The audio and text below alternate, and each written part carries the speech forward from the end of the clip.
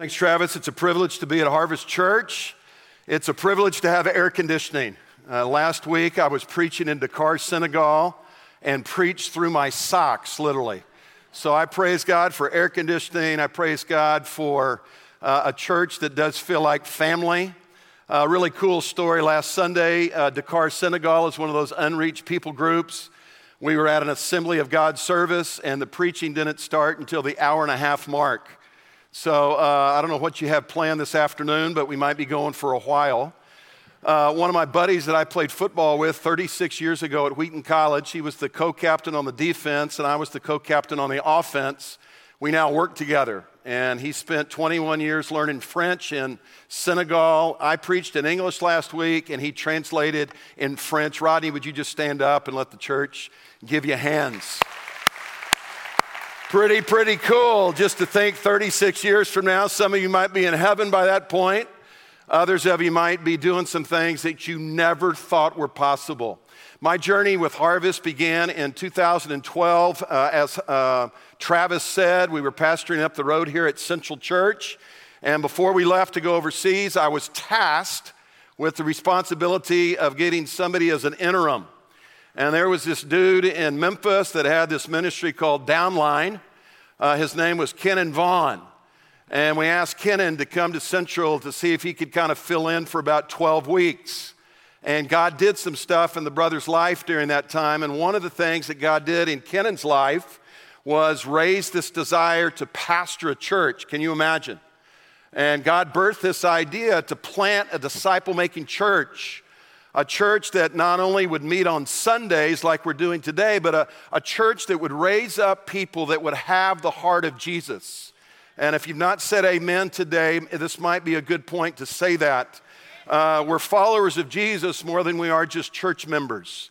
And so Kenan had this desire to be a part of a movement of people that would have Christ at the heart. And what could happen with that? What would happen in Memphis and what would happen in our world? And it's been a privilege to watch that, and many of our family at Central now call Harvest home. It's been a journey to watch that. It's been a privilege to see that vision. A fellow by the name of Steve Winstead and his wife Margaret and their boys, they answered the call to discipleship, and we've met with them in Ethiopia. Kent and Jenny Austell, another family from this church, God raised up to be part of they call him a superintendent, but he's more just a movement leader at Bingham Academy in Ethiopia, and it's just been a privilege to be a part of that. Last January, you know the events that happened in this church. It was a privilege at that time. My daughter teaches in San Antonio, and I was able to be in the room with Kenan and Margaret as they were trying to figure out what just happened to them. And I had a chance to pray with them in San Antonio, and then a couple weeks after that, I had the privilege to be in this church as Pastor Ronnie Stevens got up, and I don't know if Ronnie's here today, but God just used Ronnie in a powerful way to do two things: for us to grieve the loss of Bill and the other three, but to also point the way that we are a people of the cross and we're a people of the resurrection. And because of that, death does not get the last word, life does. And so it's been a real privilege to be a part of this church. If you're taking notes, please write down this next thing. I really do believe that what happened last January was not just something that happened to 5 people, but it was something that happened to all of us that are a part of Harvest Church.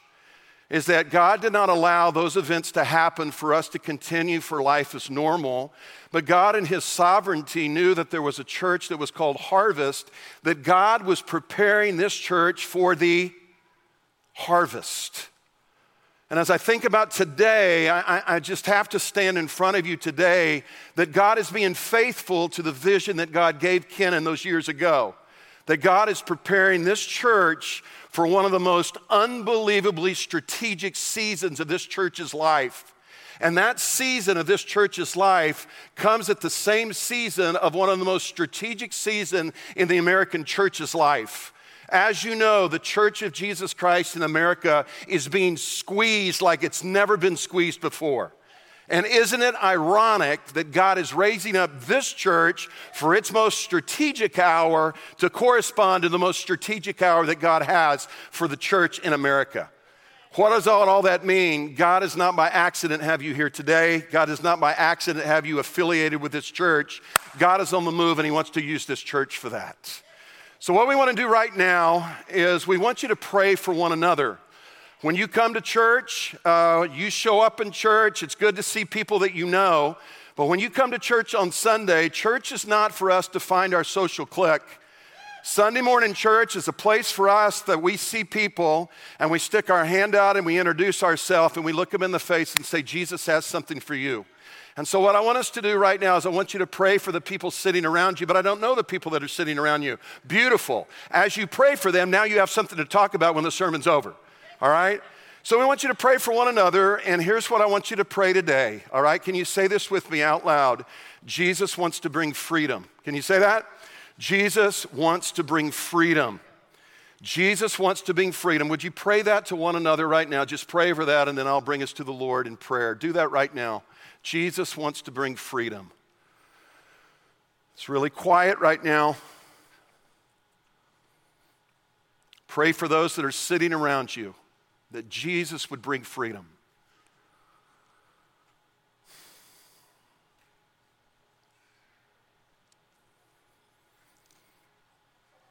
Father, we would ask today that Jesus Christ would be loud in our midst today. God, we would ask for Jesus to move powerfully in our spirits today. God, each and every one of us are sitting on top of some forces in our hearts that, God, are playing havoc in our mind. God, each and every one of us today, with our head, we believe many things about the Lord, but when our hearts, we're entertaining a lot of other things. And so, God, I pray today that Jesus Christ would bring freedom to each and every one of us. In your mighty name we pray, amen. I'm coming back hot, came in Friday after 27 days in Africa, 7 countries, 3 of those unreached people groups, or unreached people group countries. I was in Kenya, Zimbabwe, Zambia, DRC, Kinshasa, Senegal, the Islamic Republic of Mauritania, yes, it exists, and then finished in Morocco. And my buddy down in Zimbabwe, if you think church is long here, 8 to 9 o'clock is prayer, 40% of the church is there, 9 to 10 o'clock is worship, 10 o'clock the entire church breaks up into small groups and they do discipleship from 10 to about 11:15, 11:30, preachers on till 1. Church is over at 1:15, we talk till 2, lunch at 3, and we're home by 5.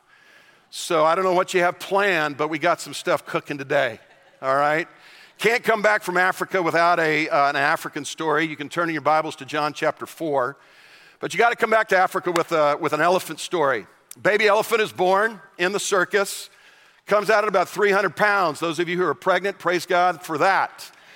Baby comes out about 300 pounds, and what do we do with it? So we tie a rope around its leg, and we put a stake in the ground. And that 300-pound baby grows up, and it has this rope on its leg, and it has a stake in the ground. And that rope around its leg and that stake in the ground is designed to control that elephant. But one thing about that elephant, it continues to grow, doesn't it? And that 300-pound elephant grows up to be about 5,000 pounds. And the interesting thing about that 5,000-pound elephant is the same rope that held it when it was a baby at 300 pounds tied to a stake. Now that it's 5,000 pounds and all it has to do is slowly lift one of those big footprints, because it has been conditioned by the things that bound it when it was a baby, and now it is an adult and it's been carrying around a habit pattern of hurt and hang-ups and hardships, that same elephant is still bound by that which bound it when it was a baby. See, for us today, for especially those in the evangelical church, it's very easy to get our doctrine right.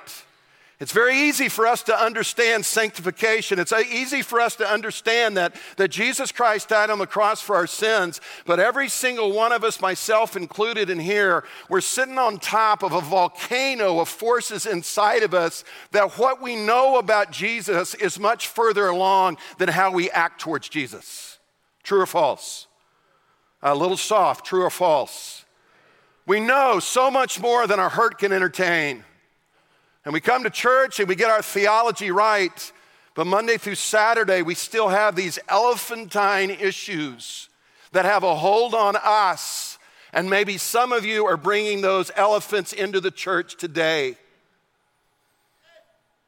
We have been free and we have been released through the blood of Jesus Christ to live in freedom.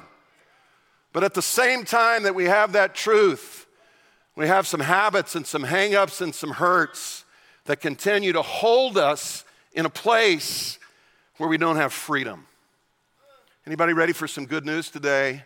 The good news of today is that is the place that Jesus Christ is drawn to. The songs we sang today, hey, good tunes. Just really good tunes, great music today, good worship. The beauty of the songs that we sang today is because of the fact that what? That Jesus Christ can bring freedom. That's what he does, and that's what he is good at. Remember what I asked you to say? Jesus what? Brings freedom. He brings freedom. And maybe right now, this is the part of the sermon that you need to spend some time in just saying, God, I've got some elephantine issues. I've got some places in my heart that God's not finished with me yet. I've got some places in my life that have not been exposed to the fullness of Jesus yet. And God, today I need you to speak into that place. You got some people that are around you that don't even know those elephantine issues, but let me give you some great encouragement. All of us have them. So turn in your Bibles to John chapter 4 if you haven't made it there. I need to look at the time. It'd be a good thing if we could land this sometime this morning. Goodness. If you believe in miracles, start praying.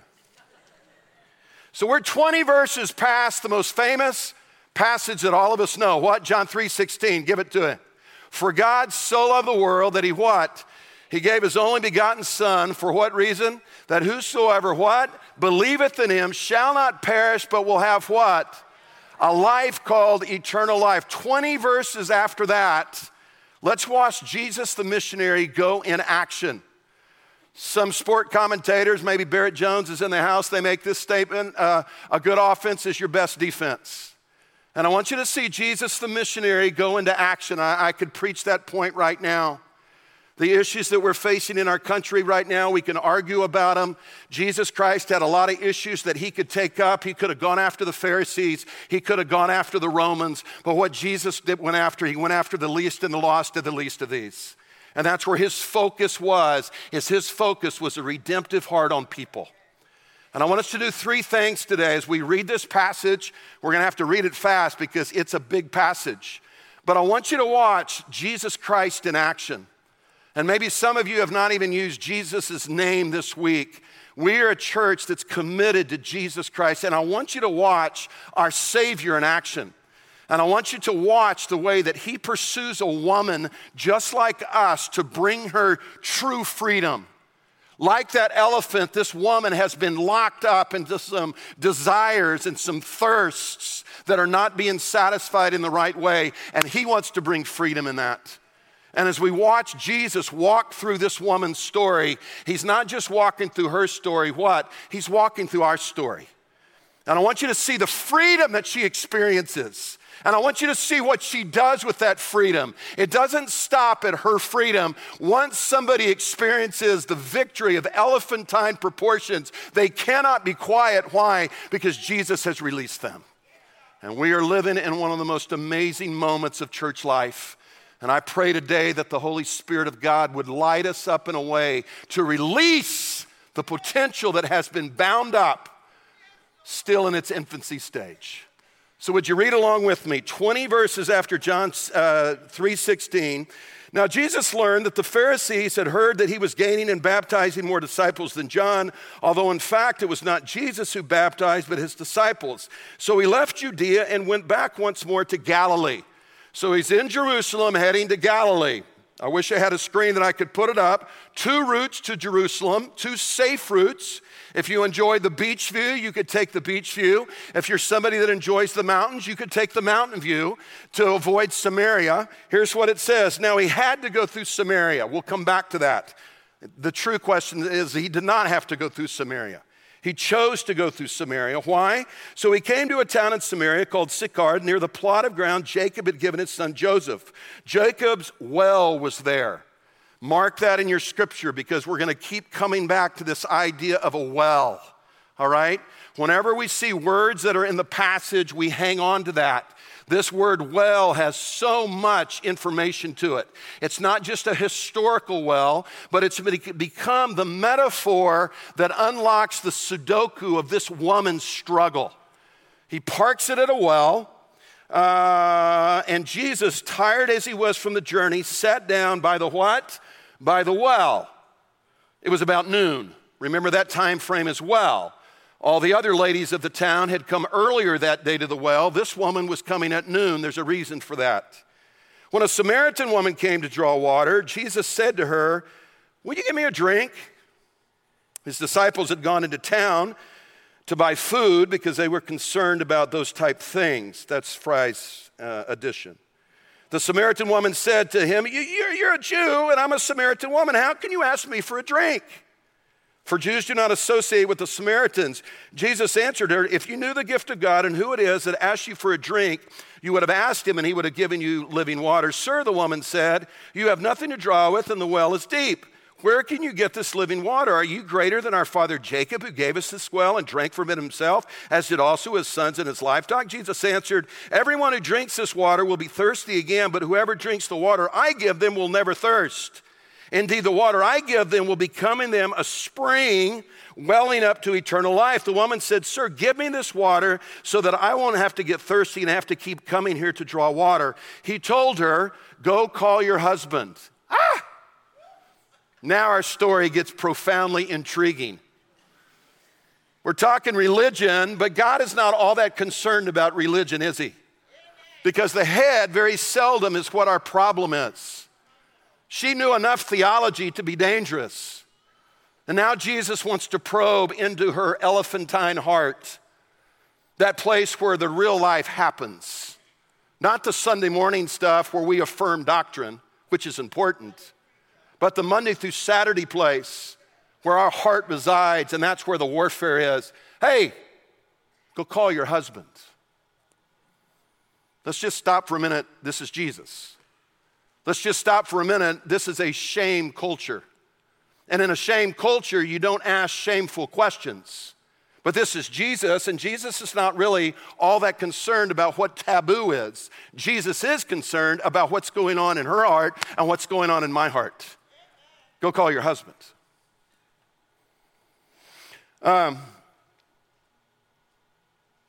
You were right, I have no husband, she replied, and Jesus said to her, you're right when you say you have no husband. The fact is, you're 0 for 5. You've had 5 husbands, and the man you now have is not your husband. What you have said is quite true. Let's fast forward just a little bit down to verse 25. The woman said, I know that Messiah, called the Christ, is coming. When he comes, he will explain everything to me. Then Jesus declared, I, the one speaking to you, I am he.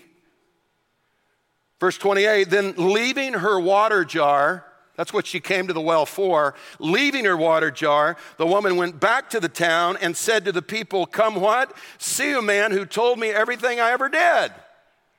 Did Jesus tell her everything that she ever did? Not according to the text. Jesus did tell her everything that was her everything. And as he told her everything, what? There was freedom as Jesus embraced the everything that was going on inside of her. Disciples come back and they don't have a clue.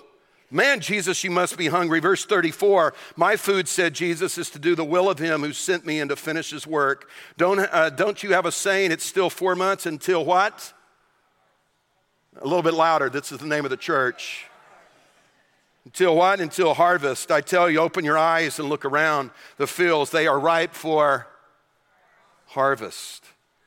I sent you to reap what you have not worked for. Others have done the hard work, and you have reaped the benefits of their labor. Look at 39. Look at 39. Many of the Samaritans from that town believed in him because of the woman's testimony. He told me everything I ever did. So when the Samaritan woman came to him, they urged him to stay with them, and he stayed with them 2 days. And because of his words, many more became believers. The reading of God's word and the life of Jesus Christ and what he wants to accomplish in and through us. Amen for that. Some highlights here. We want to break this down into 3 parts, and we want to do it real quickly. The first part that we want to look at is Jesus' intentionality to pursue the well in each of our lives. Point number one, you got it? The intentionality of Jesus to pursue the well in each one of our lives. What do we mean by that? Is each and every one of us in this room today have a well that we are drinking from. We have a place where we are going for our identity. And Jesus is going to pursue that place, because if the well that we're drinking from is not the well of Christ, it doesn't matter how much we drink from that place, it will never satisfy. And so Jesus is going to identify the well in our life to show her how toxic and unfulfilling that place is. See, we have been inundated with the American dream. And the American dream will not satisfy the place that only Jesus Christ can satisfy. There's no amount of anything. So point number one is Jesus wants to go after that well. Point number two, divine intervention. Jesus is going to expose her emotionally naked in front of the Savior, and there's no shame at that place. And maybe today is the place of divine intervention for you. I know for me, I carry around some habits inside of me, good intentions, good things, but done for the wrong reason and done to satisfy something in me that's not of the Lord. And then thirdly, what we want to see as Harvest Church today is we want to see the impact that her life had after Jesus brought freedom. 3 points. First of all, the intentionality, and I wish we had all day today. All right, can y'all cancel your afternoon anyway? Some things I want us to look at, all right? I want you to see the intentionality of Jesus, all right? For a Jew that was raised in a Jewish church, all right, what Jesus was doing was scandalous. Jews do not hang around Samaritans. And so Jesus had this band of 12 that he was trying to expand the bandwidth of their understanding of what it meant that Jesus loved the whole world. It sounds like a Memphis situation, doesn't it? Because we struggle with that. We are people that are profoundly comfortable with people that look like us, act like us, and talk like us. And so what Jesus wants to do in this passage is in our heart is to show us the heart of Jesus Christ, that the heart of Jesus Christ, the bandwidth of our heart has to extend beyond the people that look like us, act like us, and talk like us. And so what he does is he intentionally places himself in the middle of a well, in the middle of Samaritan that no man had ever gone before, especially the Savior. I just love that. I love the fact that he's not a safe Savior. I love the fact that he's always moving out to the places that his people need to go because he knows that we're comfortable in air conditioning. I'm coming back from the Islamic Republic of Mauritania, and I could not wait to get out of there. I landed and could not wait to get out of there. It was hot. It was hot. I love crushed ice. I take in about 4 pounds of crushed ice a day. No crushed ice, no air conditioning, had a fan that just blew hot air on me. Thank you. Could not wait to leave that place, but there are millions of people in Nouakchott, Mauritania that need Jesus Christ. 99.9% of that country has nobody that loves them and is pursuing them. Can you imagine? Can you imagine? So what Jesus is doing here in this passage is showing us not only John 3:16, not only does that dance and you get the star on your forehead for memorizing it, but John 3:16 is the passion of our Savior. And if we're going to be followers of Jesus, it has to be what? It has to be our modus operandi as well. So he has to go what? He has to go to Samaria. Why? Because he has divine intervention. Secondly, the thing that we want us to see is that he places himself intentionally at the well. Now, the well is the watering hole. Now, the well is the place where people go to get what? Physical water at that place. In that day and age where they did not have 7-Elevens, one of my favorite places, that they had wells, which was a place that was a meeting place. And Jesus is parking himself at this historic place. Why? Because he wants this woman to identify the water that she's drinking from and the insufficiency of that water source to satisfy her true needs in Christ. Third thing I want you to see just methodologically before we probe a little bit deeper here is I want you to see how he got to this woman's heart. How did he do it? Savior of the world, knows more information than anybody on the planet, and the way that he got to her heart was through preaching, right? No. Hey, can you give me something to drink? 2 questions that he asked, can you give me something to drink? Go call your husband. And within 2 questions, Jesus was inside the inferno of this woman's heart. I love that about this passage. I work with pastors across Africa, and we have a very difficult time doing what Jesus did. I've been to 3 levels of education beyond high school. I've got some letters after my name. And so when I get in front of a group of people, what I want to do, I want to give information. And Jesus knows this. Jesus knows that if you give information apart from relationship, you don't know what's going on in that person's life. And so what Jesus does is he says a very simple question, hey, give me something to drink. And why does he ask such a simple question? Because he's diagnosing this woman's what? Her religious identity. And sure enough, what does he learn from her? That this woman has more religion than she knows what to do with. Don't you know? Don't you know that you and I, we don't dance together? You're a J, I'm an S. And we have historic reasons not to. Church, I wish I had more time, but look at all the taboos that Jesus is breaking in this passage. He's breaking the religious taboo. He's breaking the ethnicity taboo. He's breaking the gender taboo.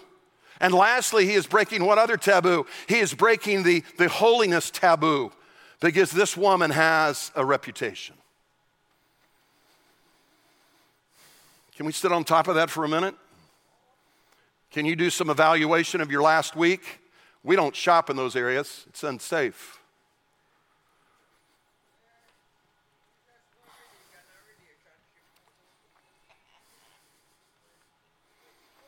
Father, do we want to be more like the world? Or do we want to be more like our Savior? Lord, do we want to play it culturally safe? Or do we want to be people that truly are Christians and do what Jesus does? And here he is, breaking all kinds of taboos to show this woman and to show us today that our Savior is more dangerous and more radical than anything we could ever imagine. Why? Because he wants to bring freedom to her, and he wants to bring freedom to us. Let's talk about the well ever so quickly, because it becomes part of the conversation. He starts using this analogy of returning to the well, returning to the well, returning to the well.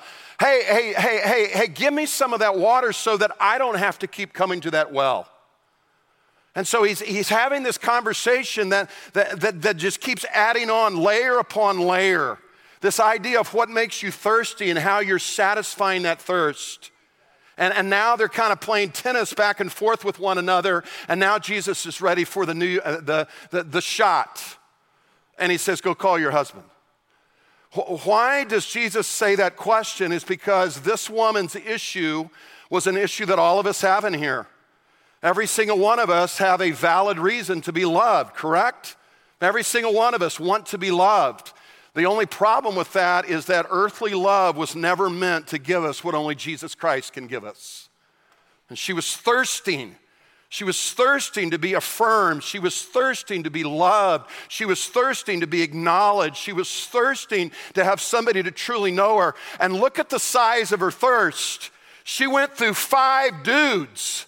This woman's thirst was exponential. And Jesus exposed that. Why? So that he might get to the core of her heart for her to learn what? There's only one person that can ever satisfy. See, church, we are spiritual creatures in this room, and because we're spiritual creatures, we can only be satisfied by spiritual solutions. And this woman is carrying around something deep within her. When I was about 10 years old, I wore the most hideous glasses you could ever imagine. The only problem was I didn't know it. I thought they were kind of studly until somebody told me they were hideous. I was breaking glasses like crazy, playing pickup football games. $100 a pop back in the 80s was quite a bit. Mom and Dad had to come to an executive decision at the house. We got to get you some indestructible glasses.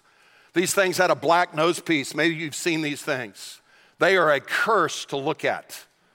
And I wore them with pride. Houston, Texas, high school, had a pitcher getting ready to go from the high school to the big leagues. I was addicted to sports, got on my banana seat bike, rode it up there. Second inning, Clyde's throwing BBs. And a couple of high schoolers, they look over at me and they see this dude wearing these elephantine glasses. And one of the dudes looks at me with his buddies right there and he goes, "Yo, does that nose piece have a radio inside of it?" And they high-fived each other, and I got on my bike and started driving home, and one of those holy rollers out of the east came out of my eye. Started crying, and something happened inside of me as a 10-year-old that I never wanted to feel rejected again. My soul made a commitment with my spirit that whatever this feeling is like, let's not go there again. Got home, mom loved on me. I had a super mom. I'm so proud of you, come here, let me give you some, all that stuff. But deep down inside, something happened deep in me and that hurt me. So sports for me was a way to go to the well. Sports for me was a way for me to drink deeply out of the well of my own performance. And whether it was football season, I could spiral the ball. Whether it was basketball season, I could spin the shot. Whether it was baseball season, that's another story. But I enjoyed the seasons. And the seasons produced in me a response that gave me affirmation and validity. Well, I got to play college football, and when I finished college football, I segued into ministry, and I could put sentences together.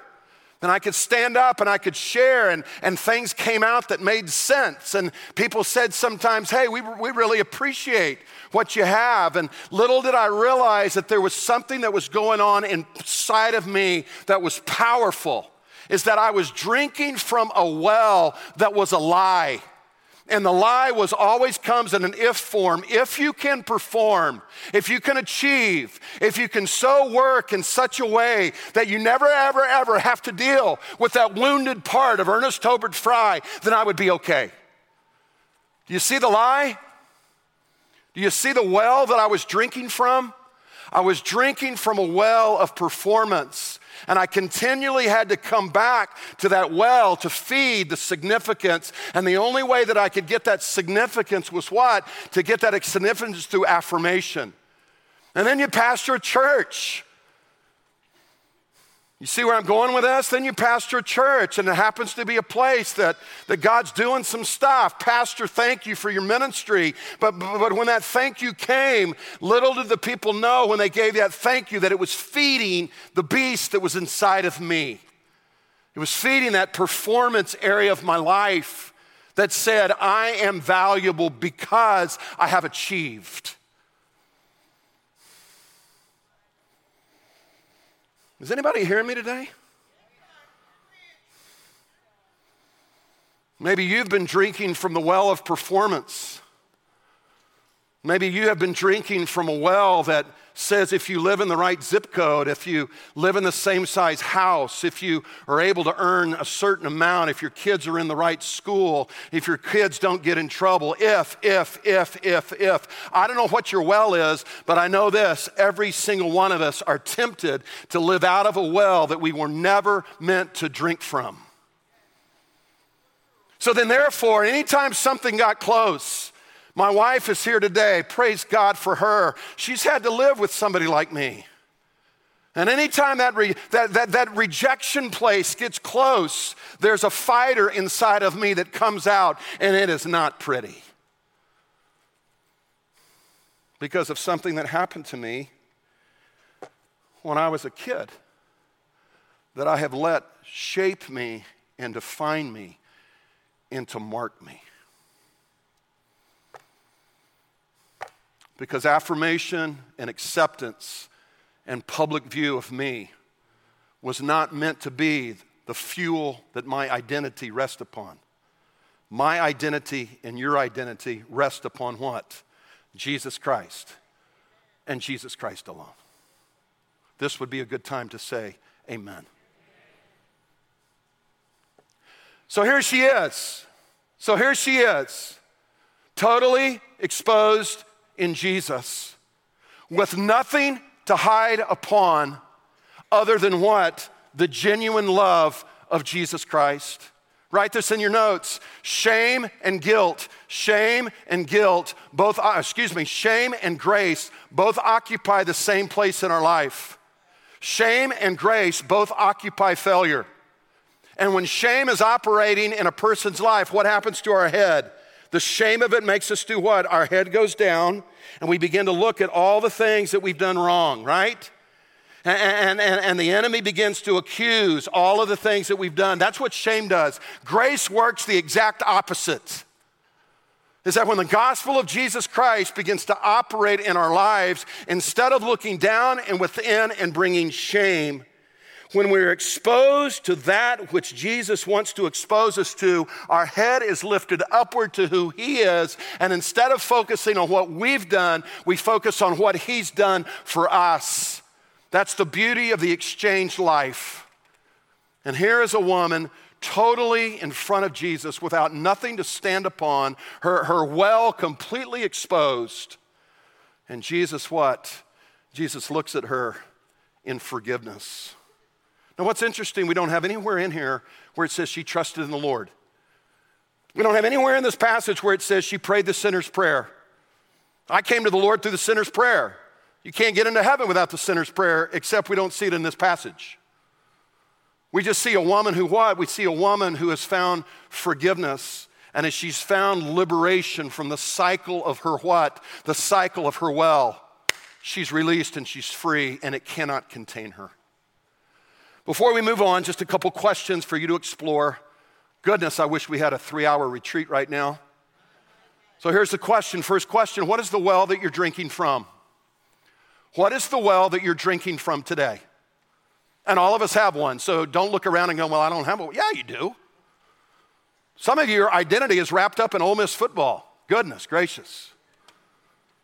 If you're an Aggie fan from A&M, please don't put your dependence on the Aggies. What is the well that you're drinking from? What are the deposits you're making off of that? How has your life been totally defined by the well that you're drinking from? Second question that goes along with that, what is the lie of the well that you're drinking from? What's the if statement that comes after that? If I can what? If I can perform, maybe my dad will love me. Some of you come from some wounded dad homes. And I tell you what, a wounded dad syndrome is a difficult thing for a guy to overcome. A dad that enough was never of enough. So the guy might not even be around anymore, but you're still living for the approval that comes from a dad who's not there. Because as a kid, he continued what? It was never good enough. And so now the well that you're drinking from is what? You're drinking from that well. Maybe some of you have the Samaritan woman syndrome. You're a female in here. Maybe if I looked a certain part, if I can just get in shape, if I can drop a few more, then I can be accepted for the way that I want to be accepted. Church, let me just say this today. All of these strategies that we use to overcome the well in our life are insufficient except for what? Jesus Christ is the only solution to that. The only way to get off of the habit trail of performance is to trust that Jesus Christ is the one that's come to fill that place in my life. It's the only way. Church, it's the only way. It's the only way. What happens to the woman? Jesus closed in prayer, church is over, and they leave, right? Go watch the Cowboys. Now, this woman, when she found freedom, she went back into the town of the very ladies that she didn't come in the morning to.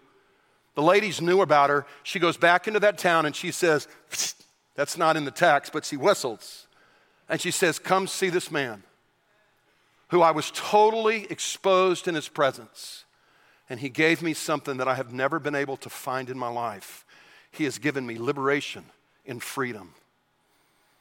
I've been liberated so that I can liberate others. I have found freedom so that I might be able to be set free. I've found victory so that I can lead others into victory. I have been resuscitated so that others might be resuscitated. What is your well? What is the lie? How are we living our life? We got to comment on the disciples. At this point, the disciples were just not in tune with the Lord. Look at verse 34. My food, said Jesus, is to do the will of him who sent me and to finish his work. Does every husband and wife here have a mission statement for your family? This is a great mission statement for your family. Your existence is not defined by your salary. Our time on planet Earth as a follower of Jesus is measured in our commitment to the agenda of Jesus Christ. My will is to what? Is to do the will of the Father and to complete what He has started. All right, time's getting short, and so I want to just have fun right now. I really do believe that this next week in the city of Memphis is going to be unbelievable. We're going to have about 3,000 people in both of these services, all right? And many of you are scared to death about ever sharing your faith because you don't know what to say. But let me just tell you this. The woman in the passage teaches us a lot. Where do you begin with? Don't begin with your strength, begin with your weakness. Talk about what Jesus Christ has done in the midst of your addiction.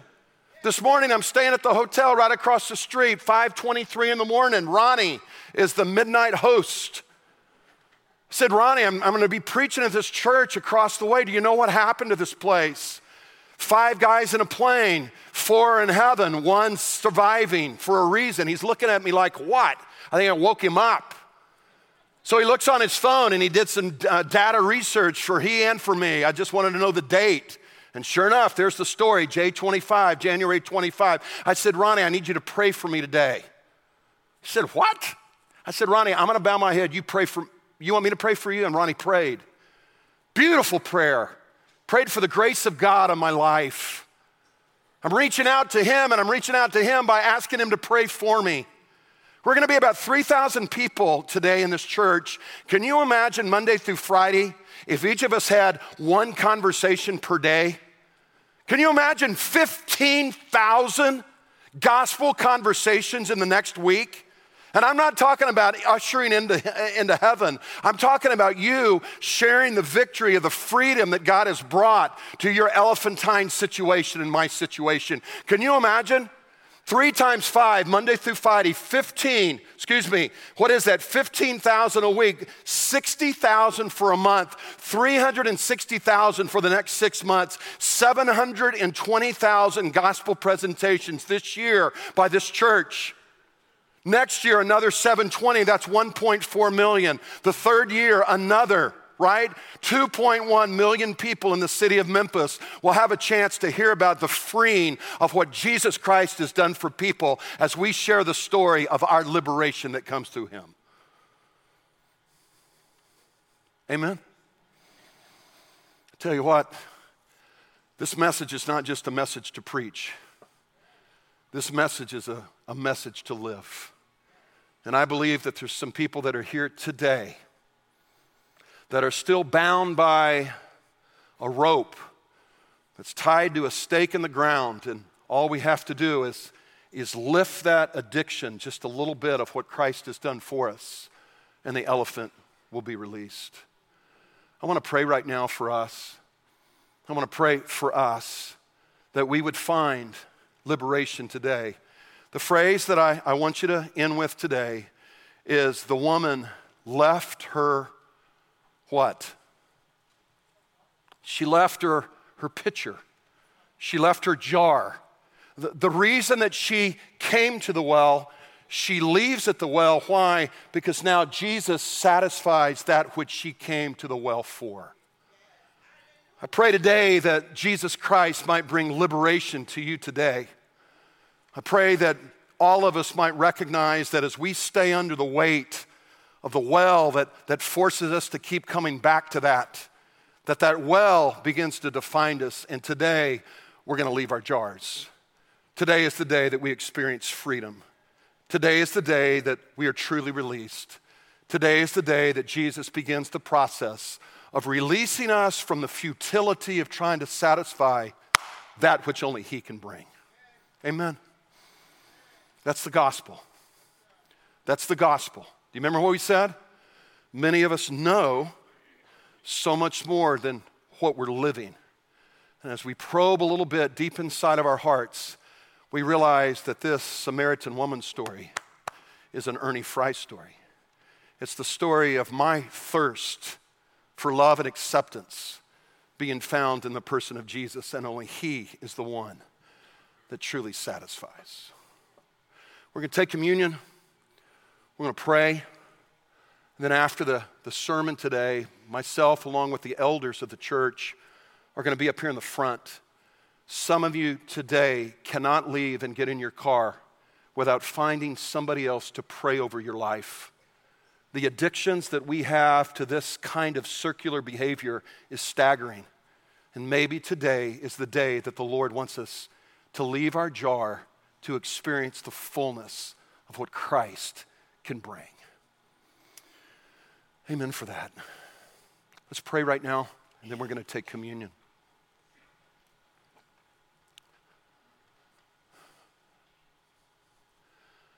Father, just to be quite honest, I don't like to be exposed. I really enjoy kind of being somebody that is fairly satisfied in myself.